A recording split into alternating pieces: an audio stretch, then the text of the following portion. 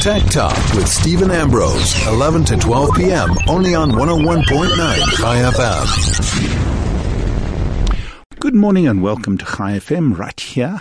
And we are Chai FM. Welcome to Tech Talk right here on Chai FM. I got a little muddled this morning. Anyway, great, interesting, mad week for tech, I must admit.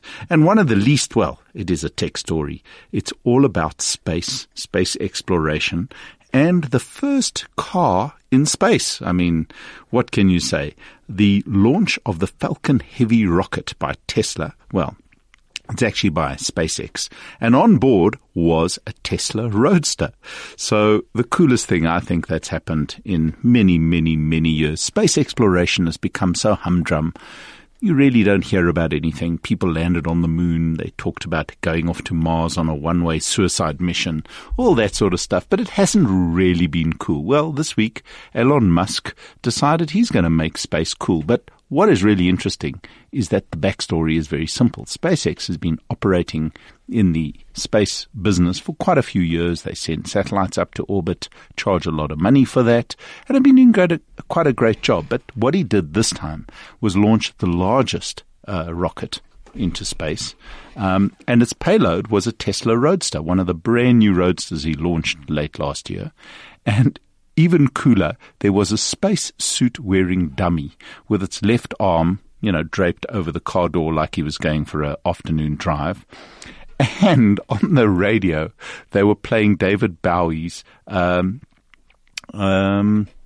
music. So really cool. And then, just to make it even better, they had on the screen display "Don't Panic" from Adams's book. Anyway, so it's just such a cool little hint at all the cool stuff that's been going on in space travel over the last little while. And one of the coolest tech parts about the whole Falcon Heavy launch was very simple. The boosters that pushed the spaceship into space actually came back to Earth under their own power and landed. And the benefit of that really simply cuts the cost of space exploration unbelievably, because up to now, the boosters that they've used to launch these rockets into space have all either self-destructed or landed in the sea and sunk. And although there were 3 boosters, 2 of them landed on their own power, but the last booster unfortunately did crash down at about 320 miles an hour into the sea and half destroyed itself, but they still recovered it and saved a little bit of money that way. But very, very, very interesting what he's doing, and we expect to see even more launches, more interesting stuff. But the coolest thing, just go and have a look on the web, have a look at all the screenshots of this Tesla Roadster cruising through space with a spaceman on board driving it, and the spaceman's using the new SpaceX sort of space suits, which look super cool, just like the movies, very science fiction-y. But it's kudos to Elon Musk and the whole team there to do such a thing and to set a car into orbit. Apparently it did overshoot a little, and instead of going to Mars, it's going to land up somewhere near Venus, or I'm not sure, somewhere near the asteroid belt, and be cruising around there for a couple of billion years. But it's really very, very interesting. Another little cool tech thing, every single circuit board that was used on this particular launch have got a little fun touch. It's got "Made on Earth by Humans" printed on the circuit boards, so that if anyone ever finds this stuff, they know exactly where they came from. Now, moving on from, again, one of the coolest things that I've seen, we are talking today, and it's just a really fascinating interview, about a subject that's close to pretty much everyone's heart, credit. We're talking to Naik. He's the CEO of TransUnion Africa. Now, TransUnion is one of the rating agencies in South Africa. So when you go to the bank, you apply for a loan, you go to an insurance company, you want to try to get some insurance. These are the guys that keep all your historical data and, give that information to the banks to enable them to make the decisions that they need to make with regard to your credit. Well, they've launched a brand new system. Well, it's in fact a platform called Credit Vision.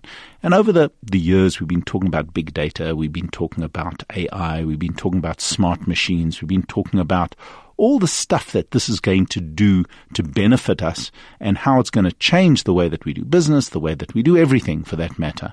And this is actually one of the most concrete examples of how masses of data, apparently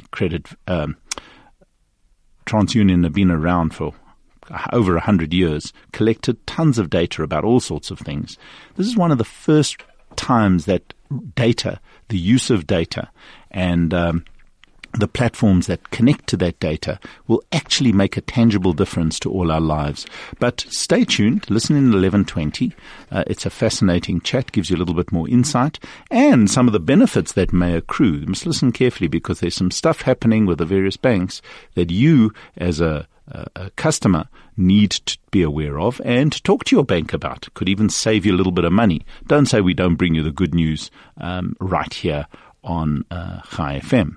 Now, another thing that crossed my desk, and this is great news for those of you who, work in rugged environments, plumbers, builders, anybody who works, miners, you name it, anyone who works in a really tough environment, or anyone with kids who've got kids that really trash their phones.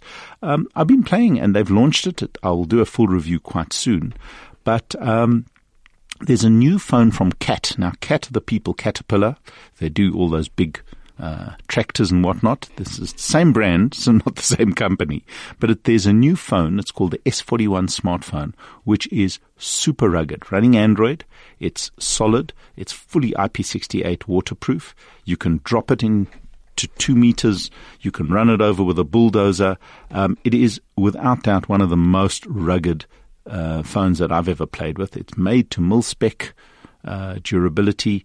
It really can handle drops from 2-3 meters onto concrete. You can jump on it. You can mess around with it. I must say that if you're in the business of anything that needs a rugged phone where you need to stay connected, this might be the one to look at. As I said, I'll bring a full review in the next couple of weeks, but I have been super impressed. Got a great camera, runs Android, massive. It's a bit big and chunky, but a massive 5,000 milliamp battery, which is pretty much 2 to 3 days worth of use.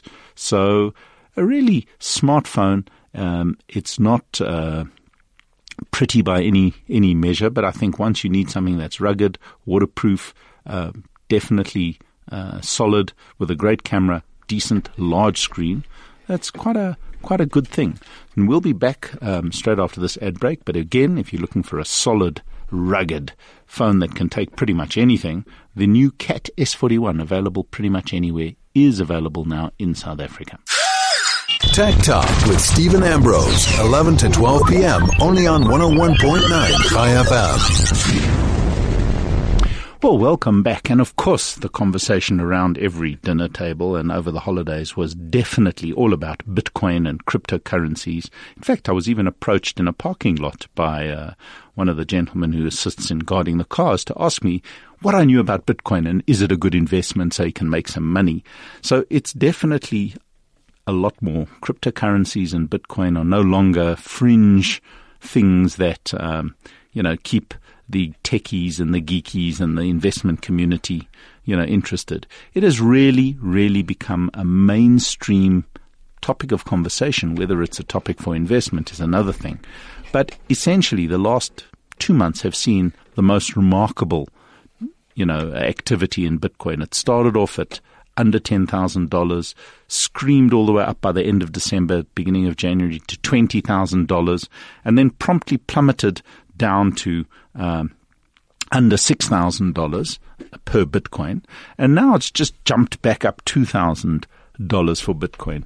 And everyone keeps asking me, first of all, what is Bitcoin? It is essentially a virtual currency. It does not exist outside of the computer systems that it works upon.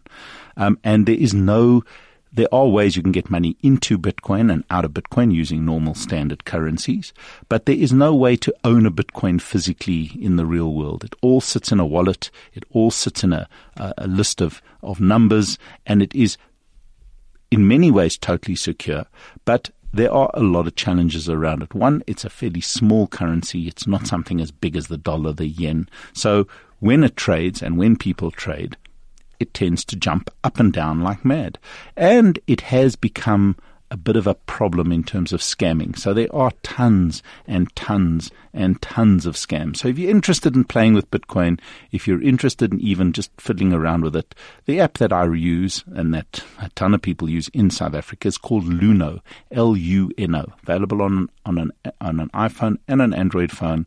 It's available on your computer as well. Just go to luno.co.za. And they're a reputable company, and they are what is known as a Bitcoin exchange. You can buy Bitcoin, you can sell Bitcoin, you can invest in Bitcoin. And for me, the little bit that I bought in December last year have just been the worst investment I've made for ages. So it's definitely not something to put your life savings into or your retirement into, but it's definitely a very interesting thing with lots of interesting tech associated with it that definitely is going to become more and more relevant as we go forward. But it has been a roller coaster ride. There's no question that it has. Some people have made a lot of money and other people have lost a lot of money. But that is the nature of Bitcoin, unfortunately. And we are going to see more and more activity around this space. The only thing I can say that being a cryptocurrency, being a virtual currency that exists only on computer systems around the world, this will always be very speculative. So from a technology point of view, the underlying tech, the blockchain, which you'll hear about all over the show, the blockchain technology which underpins currencies like Bitcoin, Bitcoin being the biggest and probably the most well-known. There are many, many, many others, are certainly going to change the way that we transact, the way that we work, because once you've got a connected world as we do, you can do so many things. You don't need to send papers and contracts and stuff all over the show. So be aware, it jumped up. Some guys are saying it could hit $50,000 this year, which is, good portion of 1.5 million rand per Bitcoin. So if you own one, just keep them. But it could very well run down to nothing. So just be aware that Bitcoin is definitely something that is, I think, of more interest than a true currency, or for that matter, a true store of value or investment. But it's just a great way to get into the whole thing and understand what's going on. The other one that you can trade on Luno, just by the by, is Ethereum, which you may or may not heard of. And it also has been extremely volatile. In fact, the two tend to just track each other incredibly closely. But it is very quickly becoming a mainstream product. It's getting the interest of the tax man. It's just interesting to see how this, from nowhere, from an idea, from an algorithm, something has just developed into something quite as big and as interesting as Bitcoin. Now, before we get to our interview at 20 past, there's one I get. Obviously, we all spend a lot of time watching TV, and more of us now spend time watching streaming TV, with the big daddy being Netflix. And Netflix kindly keep me informed and tell me of all the latest stuff that's coming in the next little while. And a series that I've been watching for, I watched the first series last year, is called Jessica Jones. Now, just by the by, that is part of the whole Marvel range of programs. You either like them or you don't. They're based on the comic books from Marvel. They tend to be a little bit violent for those of you that don't like violence, and they're pretty gritty, and they've had a couple of misses. But generally, the various parts of the whole series out of the Marvel stable, Luke Cage, Iron Fist, Daredevil, and they've been a pretty interesting and well-presented range of TV that only is available on Netflix. And they've launched quite a few interesting and very, very powerful series, such as The Punisher, which I quite enjoy. But if you're interested and you have been watching or you haven't watched Jessica Jones, the Series 2 is coming out very soon. And if you go to Netflix's website, or if you go onto Netflix itself, if you're connected, you can watch the teaser. And it's really very, very, very gritty, very tough, very interesting viewing, and it's really well done. So it's a whole different sort of world. That it's a lot of analogues with what goes on in the real world, but it is a world apart, and it's part of the whole fantasy of superpowers and things like that. So if you're interested, you can go and have a look on the Netflix website and just look for Jessica Jones, or you can follow them on Facebook. You get all the latest stuff. But it's really very, very interesting to see how quickly the amount of content that is coming out on Netflix and other platforms like Showmax and Amazon Prime, although Amazon Prime seems to be lagging considerably in terms of content, certainly in South Africa. But all these streaming services definitely are becoming better and better at bringing out more and more content that is worth watching. So if you're ever lost for an evening and you want to binge watch something a little bit gritty, a little bit interesting, a little bit off the wall, I highly recommend Jessica Jones. And of the other Marvel series, the only one that I did not enjoy at all was Iron Fist. You can ignore that one, but the Luke Cage and the Daredevil are great series, and most of them have come back for 2 series. So stay tuned, listen in, and watch some really interesting stuff on Netflix. They certainly seem to be bringing more and more content. I've been checking the USA version versus the South African version, and with a couple of exclusions, they are getting very, very close. I think they're doing a great job at bringing some of the best the best programming to Netflix around the world, South Africa. And in fact, what is really interesting is they're bringing a lot of series that are only available, like Star Trek. Star Trek is only available on Netflix South Africa, whereas it's not available on Netflix America, because you've got to get that on CBS. So I think they're doing quite a good job in South Africa and globally to bring more and more really interesting content to more and more of us. So we will be back straight after this with our interview with Lee Naik, and it's just really fascinating to see how big data is changing the way we do business. And there's some real tangible benefits for you and I. So stay tuned, listen in, and I think you'll be quite amazed at what is going on in the world of big data and credit. High FM Tech Talk with Stephen Ambrose. Well, welcome to Tech Talk Cafe right here on High FM. And we've got someone really interesting to talk to this time. And it's all about money in some ways. One way or the other, we'll end up talking about money. And there's a big tech angle to this. So it's not odd that I've got Lee Naik, who is the CEO of TransUnion Africa. And he's got some really interesting stuff to talk about. They've launched a brand new product. Or not so much a brand new product, but a brand new wrinkle on what they do. But I'm not going to describe it. I think, welcome to the show, Lee. Tell us a little bit about what you guys announced yesterday, and just what it does and how it does it, because I found it fascinating. But let's see if we can make it understandable for those out there. Stephen, thanks for having me on the show. So yesterday we launched a product called Credit Vision, and ultimately, what it does is revolutionize the way banks and lenders extend credit to consumers on the street. What banks typically do is they make decisioning on whether to extend credit, be it for a vehicle, a mortgage, a personal loan, based on your credit profile as well as your affordability set of criteria. And what we found is that the way of that happening over a period of time has become quite standardized. And largely there are new technologies and new data available to help us better understand the consumer.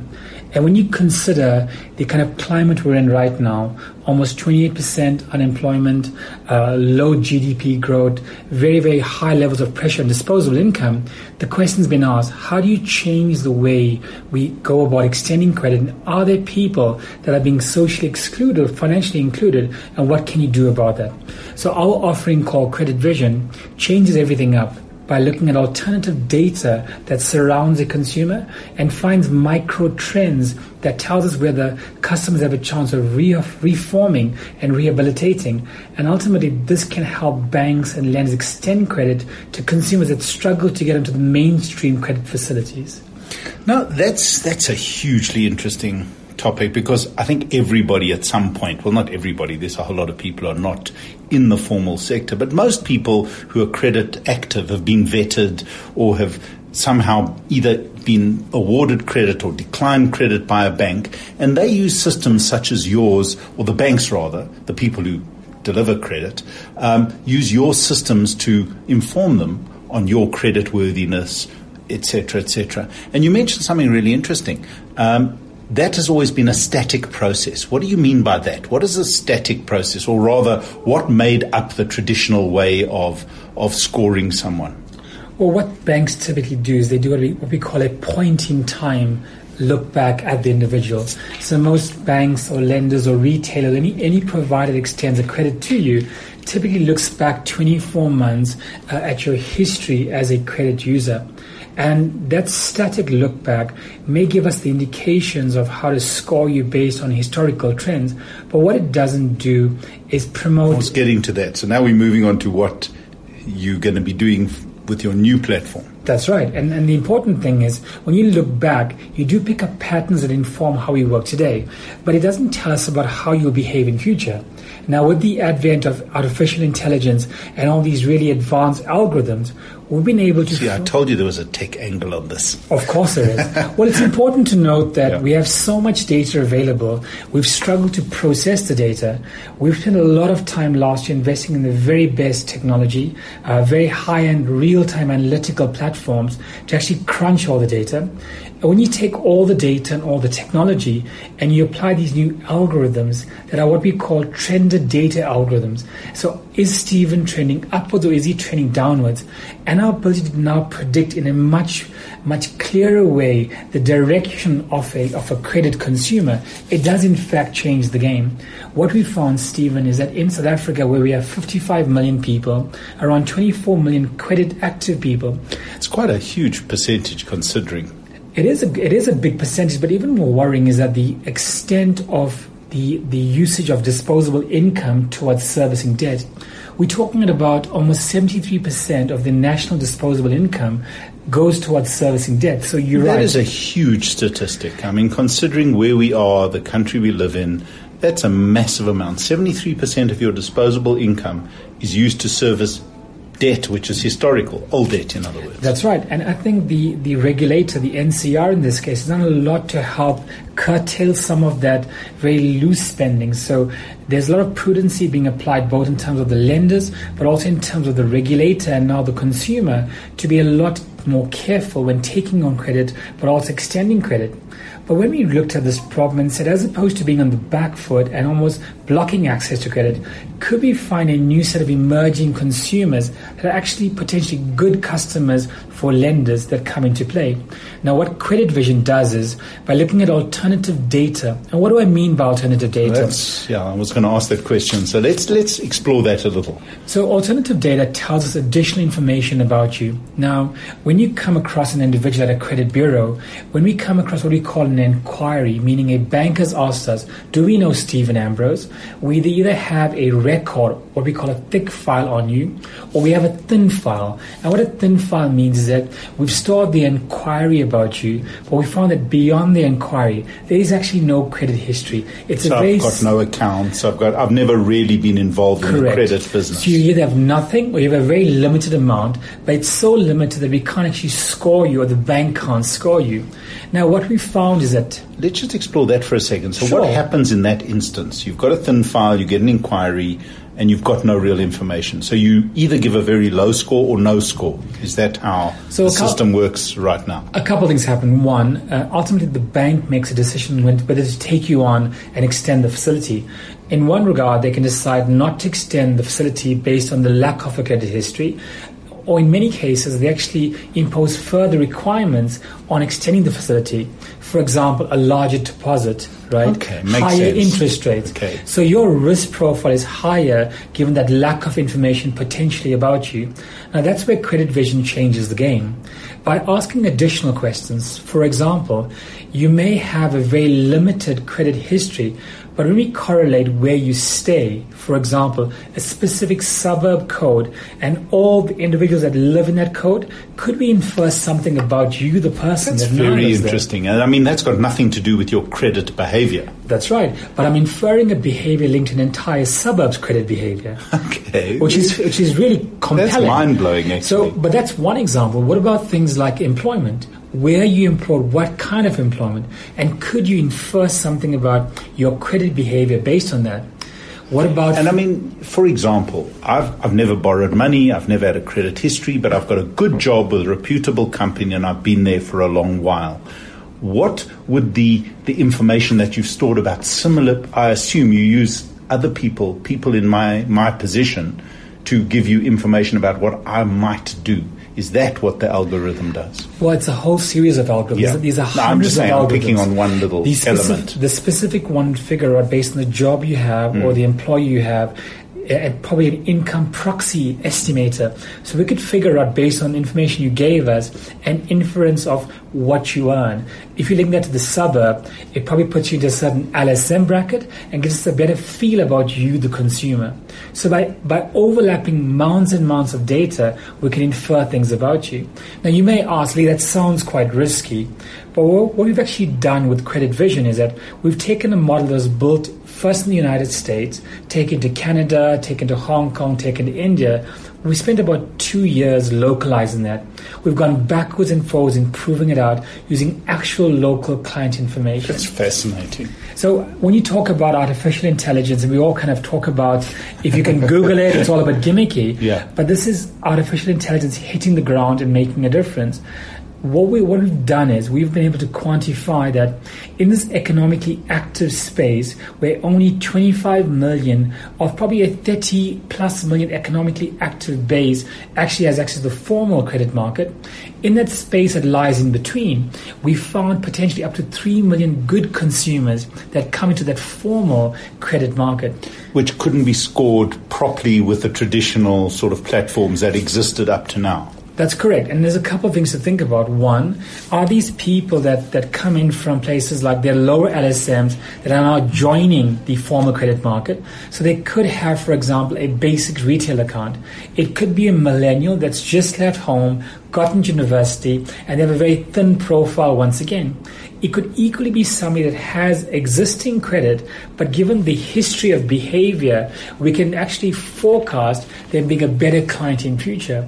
So what Credit Vision does, it helps bring new consumers that are good consumers into the banking and the lending sector, the telco sector, but it also allows existing consumers. And He's going to get to that. So it's not only about bringing new people in, but it's having another look at the people that already exist in the market. I would almost state it as a threefold benefit.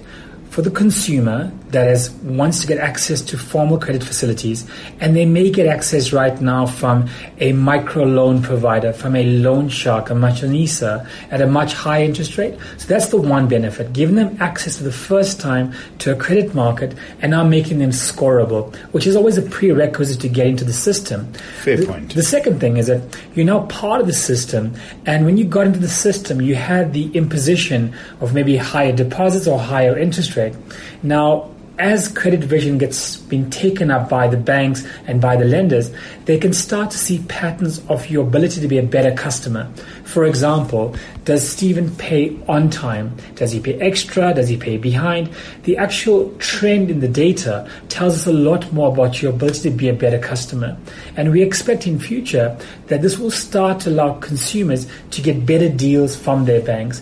It'll also be a way, Stephen, for a bank to find a way to keep you sticky as a customer. So to retain you as a customer for further credit or further Absolutely. Services or whatever. And it would be remiss of me not to talk about the economic impact. Our entire economy is largely consumer industry driven, whether it's retail, vehicle, clothing. And if these industries take on new consumers that are good consumers, you should see an uptick in the economic lift in the years ahead as well. So our vision is that when Credit Vision comes into play, and we're expecting the first kind of benefit to hit the market around the middle of the year, we already have 3 financial institutions on board, 2 retailers, and 3 insurers busy signing up to use this kind of advanced technology. When the benefit hits, we expect the threefold impact on the lending provider, on the consumer, and in the longer term, hopefully, on the economy in itself. So it actually, credit has always got a bit of a bad rap. There's been a lot of talk about irresponsible lending and too much credit and how people are over indebted. And the recent huge bubble in the Western world that popped around credit that was perhaps irresponsibly given has created an environment where people may be a little scared of credit. Do you believe a system like this that takes much more data rather than simple behavior or credit behavior into account, will that change the way that companies and lenders work around credit? Do you think it'll help rehabilitate credit's reputation a little bit? Oh, for sure it does. In my view, credit vision gives you more transparency into the person and the kind of agreement that you have. So, for example, if you could predict that an individual was about to go into distress months before they actually got to a distress point, you can prevent a person from going to default and potentially going into a judgment type situation. Right now, it's quite difficult to predict that. One can only do it when you see the pattern. So that's an added element. It's not only predicting the granting of credit, but if you're scoring someone on this basis on an ongoing thing, the banks can actually say, this doesn't look right. The data is showing that there could be a problem with this guy in 3 months' time or down the road. Yeah, and in all fairness, it's important for us to start to expose that to the actual consumer. So you'd remember that every consumer is entitled to one free credit report. I was going to get there. Let's look at it from a pure consumer's point of view. I'm a general consumer. I buy a home. I buy a car. I'm exposed. I've got credit card debt. What are the direct benefits? Because this is a service to my bank. It's not a consumer service. We'll talk about being able to get my own report now, but it's a service to the big banks. And the big banks, as lenders that I deal with, are going to use a platform like this to manage my profile. What are the benefits for me directly? You mentioned one or two, like maybe a better interest rate, lower deposit, but are there direct benefits for the consumer on a platform like this through the various institutions I deal with? Well, they are. I think the first thing to think about is that this allows you to get transparency into your own financial setup, and the insights is important for you to get control back. So we've always used credit reports as a vehicle to get you insight. Once you start to introduce things like the behavioral trends in your own financial habits, and you start to see that, it allows you to make more informed decisions. And a more informed consumer, right, it changes the game up. Now, it does allow you to choose a bank that will give you the best rate linked to your behavior. And for the first time, your behavior allows you to almost command better rates with the bank. That's actually a very interesting point. So all of a sudden, you go to Bank A, who uses your platform. They'll give you a much more nuanced offering based on your profile, rather than another bank that works on a very simple, static type environment. And they could be quite different offerings completely. That's right. Every bank will have a different methodology. It's not just banks, it's lenders in general. Yeah. They all have different methodologies, different decisioning platforms. But those that use credit vision, we believe, will have greater insight to make more micro nuanced decisions. We've been calling this hashtag the real me. Okay. And we think by knowing more about the consumer, it'll help both the consumer make better decisions, but also help lenders understand the consumer better. Specifically in a struggling time where their disposable income is under so much pressure, by the banks knowing more about the consumer, the benefit, the reciprocation is that the consumer should in theory get a better deal. And that better deal can be used to get other deals, if that makes sense. Absolutely. Because, if you can save a little bit here and save a little bit there, potentially you're a better target or a better prospect for financial services to sell additional services on which they can make money. Very simply put, when banks, lenders, insurers, telcos consider you to take on a product or take on a credit, they look at your holistic view or the cohesive view of yourself. The reality is that if credit vision can help improve that view, you become a better customer for better deals, for actually taking on new products or getting better incentives, loyalty, or interest rates. So all in all, the consumer wins, and we think the lending economy will benefit as well, while propping up the economy over the medium term. That makes a lot of sense. And then you mentioned that this is just the beginning of the data journey, of the information journey. There are a couple of things that you're looking at in the nearest future, which again will help consumers. You mentioned that consumers have the ability to get a report from you, and that report is now going to be informed by this system in the nearish future. That's right. So the very first thing we're doing right now is trying to take credit vision, which is now available to the lending community immediately, and then start to take that very same perspective that lenders have, that you mentioned earlier, Stephen, and allow that same lens to be provided to the consumer. So as we start to build up a newer version of our credit report, the behavioral trend or the trended data view will now be included in those reports, and we expect that to be available by the middle of the year. And you mentioned a really fascinating stat. There are 25 million credit active people, and every one of them is entitled to a report once a year. Free of charge on their credit. And how many did you say only take that up? 600,000 only. So a tiny amount actually check their own credit, and it's vital to check your credit on a regular basis. Absolutely. So how would people go about checking their credit with you guys for free, which I love that. Nothing better than a for free promotion. Well, there's quite a few ways to do it. It's important to know that the National Credit Regulator imposes this requirement on us. So you're allowed to go to any bureau and get this report. Okay. In the case of TransUnion, 0861 482 482. 0861 482 482. You call that number, give them your details, and off you go. That's it. After a few checks and balances, you're entitled to get your free report. You can go to our website, transunion.co.za, and get it electronically should you wish to not talk to a person. Okay, right? Fair enough. Which is important to note in that why the 600,000 is such a low number is that people don't want to talk about their finances. And when you consider the level of indebtedness, there's some level of understanding as to why that happens, right? Fair point. So people are a little touchy about who they owe to what. That's right. But they can get this report, and it shows everything, shows who's asked for information about them and what their score is. Well, basically, reports have three things. It has personal information. So if your address is wrong, you can pick that up. It has all the accounts you have and their payment profile. It also stores defaults and judgments that we have about you. Okay. Right? So if there's anything you don't know about, or even if you do know about, all the details are there. This is information for good. We want you to get on top of it. Having information allows you to get control back in your lives to make you live a healthier life and a better quality of life.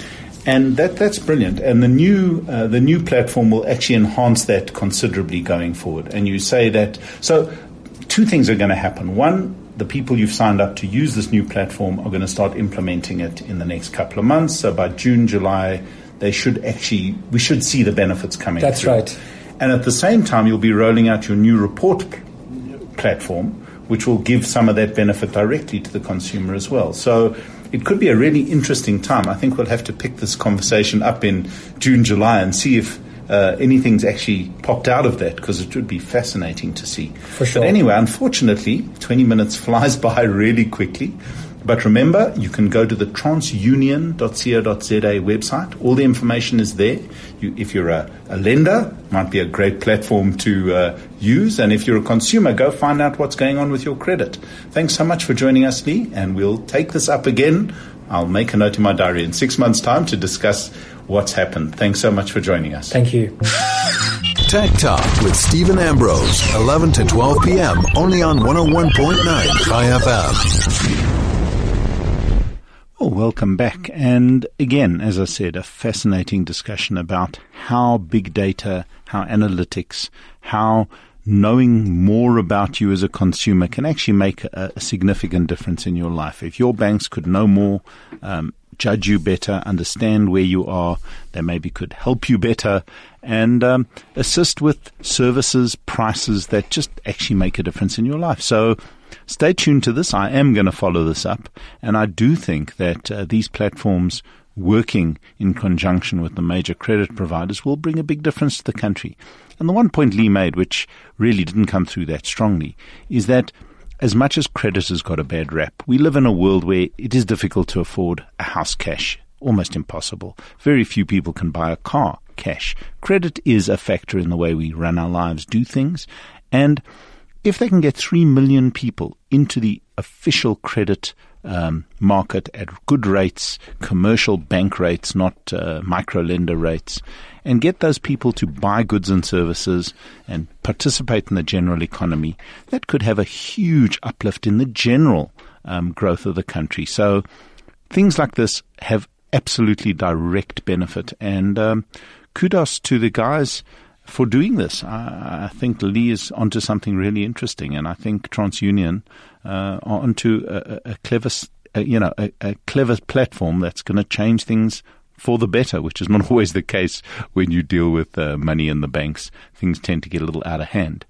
But anyway, moving on to, again, one of my more favorite parts of the show, and that is gadgets and gizmos. And right here in the studio, Craig doesn't even notice, but I always arrive with laptops, so he can't really see what I got.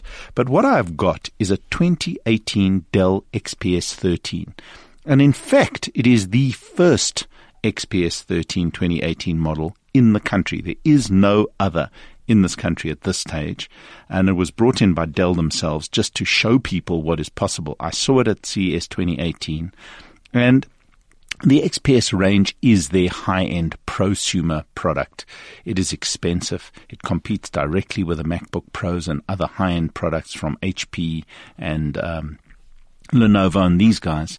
And it, without doubt, has been highly reviewed. The XPS range has been noted as one of the finest laptops on the market for the last 3-4 years. And in essence, other than updating the internals, the latest Intel processors, new memory configurations, faster hard drives, they've done basically nothing to the XPS 13. So if you had an XPS 13 or 15 from 2015, it looked identical to the one they launched late December with the 8th generation Intel processors right now. So they did very little. But at CES and for 2018, they have pretty much refreshed the product considerably. It's still extremely recognizable. The minute you take it out and show it, it is a super compact, beautifully built laptop with aluminium top, and when you open it, a sort of carbon fiber look to the keypad area,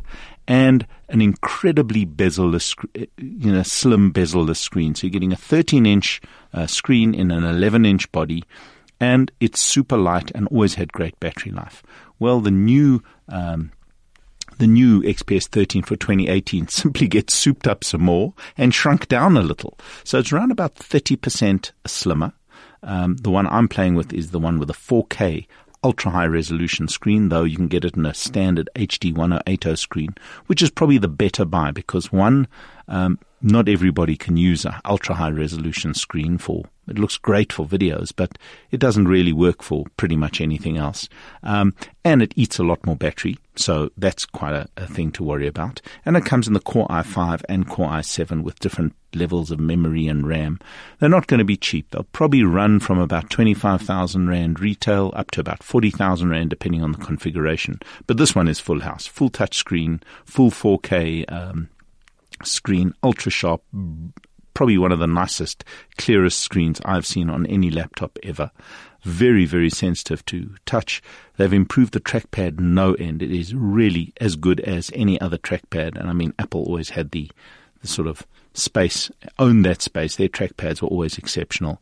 This one is in that league, no question. It also comes with a terabyte of M.2, which is the fastest hard drive on the market, and 16 gigs of RAM. So it can pretty much do absolutely anything. It's got the Microsoft Hello cameras, so it's got... The only thing is a bit odd is the cameras are at the bottom, not the top of the screen, so you tend to get a chin view when you're on Skype, which is quite interesting. Sometimes it's flattering, sometimes not. But you can just look at the screen and unlock your PC. The fingerprint reader is built into the on switch, and overall it's really much less wedgy than the previous version. It's smooth, it's slick, it's really quite a massive improvement. The keyboard is outstanding, I must say. Backlit, obviously, and really nice to type on. It's got good travel, good click. So in the market, there are two things that are happening now. One, the older generation XPS 13 using the latest 8th generation Intel processor with all the latest technology is available at pretty good prices on the market right now.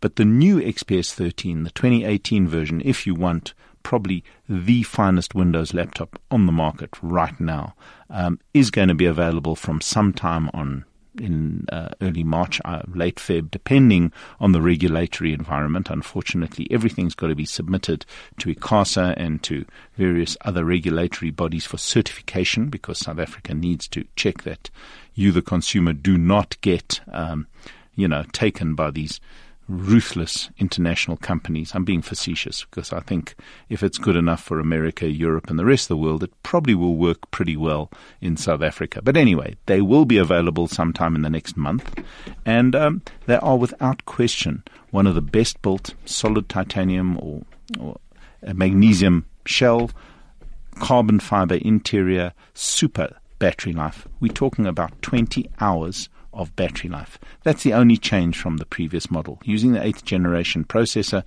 the previous model offered 22 hours of battery life. This one has a slightly smaller, slimmer body, hence a slightly smaller, slimmer battery, and only offers you 20 hours of battery life. And let me tell you, it is liberating to have a laptop where you actually forgot where you put the charger, because you don't need to charge it in a normal day of running around, working outside the office, working at the office. It's pretty exceptional. So it will be available from pretty much anywhere that you can find Dell, all the retailers and all the wholesalers, and with a range of different features. So if you don't really need a lot of storage, store everything in the cloud, you can use a smaller hard drive, save some money.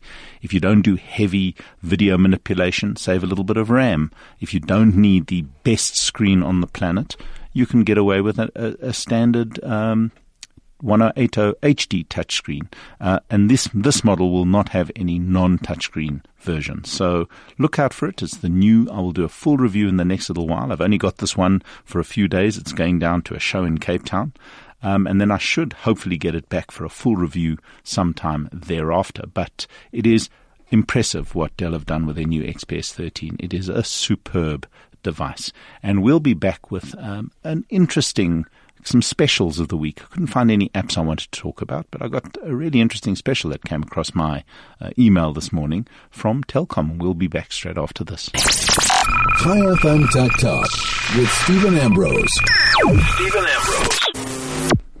Well, welcome back. And as I said, no apps this week that have really caught my eye, but I'm sure there will be some quite soon. But one thing that did cross my desk, which did look pretty interesting, and maybe if you're in the market for a new phone or a new contract, Telkom Mobile have been doing some really interesting stuff, and they've just launched a Chinese New Year special, which is in February for those of you who didn't realize.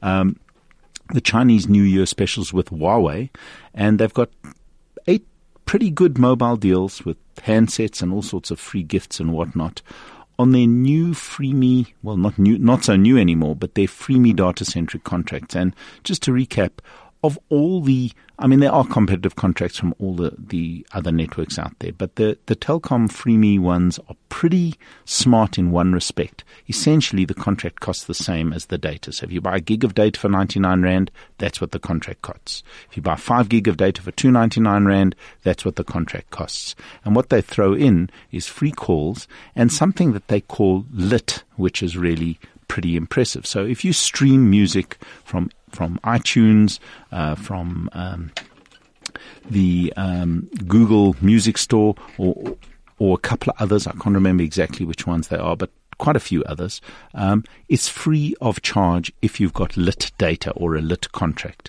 What is more, if you watch YouTube videos or you stream from Netflix and from Showmax to your handset, or even if you stream it through to a television, again, the data is 0 rated and it costs you nothing. And I must tell you, 3 of my kids are on Telkom FreeMe, and their data usage has plummeted because what do? They watch YouTubes, they stream music. I haven't had to buy them additional data since I turned them onto the lit system, which happened about 3-4 months ago. So it actually did save me a lot of money. But just for example, go to the Telkom website, have a look at their deals with Huawei. I mean, for example, they've got a Huawei P8 Lite on a FreeMe 1 gig package, and they're giving away 30 gigs of data and 2,400 minutes. And it goes on. There's some really good packages. One of them that absolutely works for me is they're offering a Mate 10 Pro, which is one of their latest phones that I've reviewed and been super impressed with, on a FreeMe 2 gig. And with that, you get a free P10 Lite worth about $5,000. So not bad going. And then remember, all streaming to music, all YouTube, all pretty data intensive, video intensive packages. are free. So if you're interested, go and have a look at the Telkom website. They've got a lot more offers on, and you can choose whether you want a Huawei watch or whether you want another free cell phone. Depending on what you buy, you can actually get some really interesting deals. And generally, the new P10, the P10 is a great phone. The Mate 10 is a super competitive, great phone with their Kirin 970 artificial intelligence processor. And it really makes a big difference being able to stream stuff at no charge and to get all these little extras and freebies on Freeme. It works quite well. And on that note, I'm afraid our time has come. Another hour has flown by. I'll be back next week with another show full of interesting tech and news and whatnot that's going on in the tech world. And the next week is, interestingly, World Mobile Congress in Barcelona, which I will bring you live from Barcelona. And we'll see there's some big announcements from Samsung on their brand new S9. We'll get all the details there. And a couple of others. Nokia have apparently got a big announcement of their flagship phone, though not too many phones being launched at Barcelona this year. But there will definitely be all the details on 3G.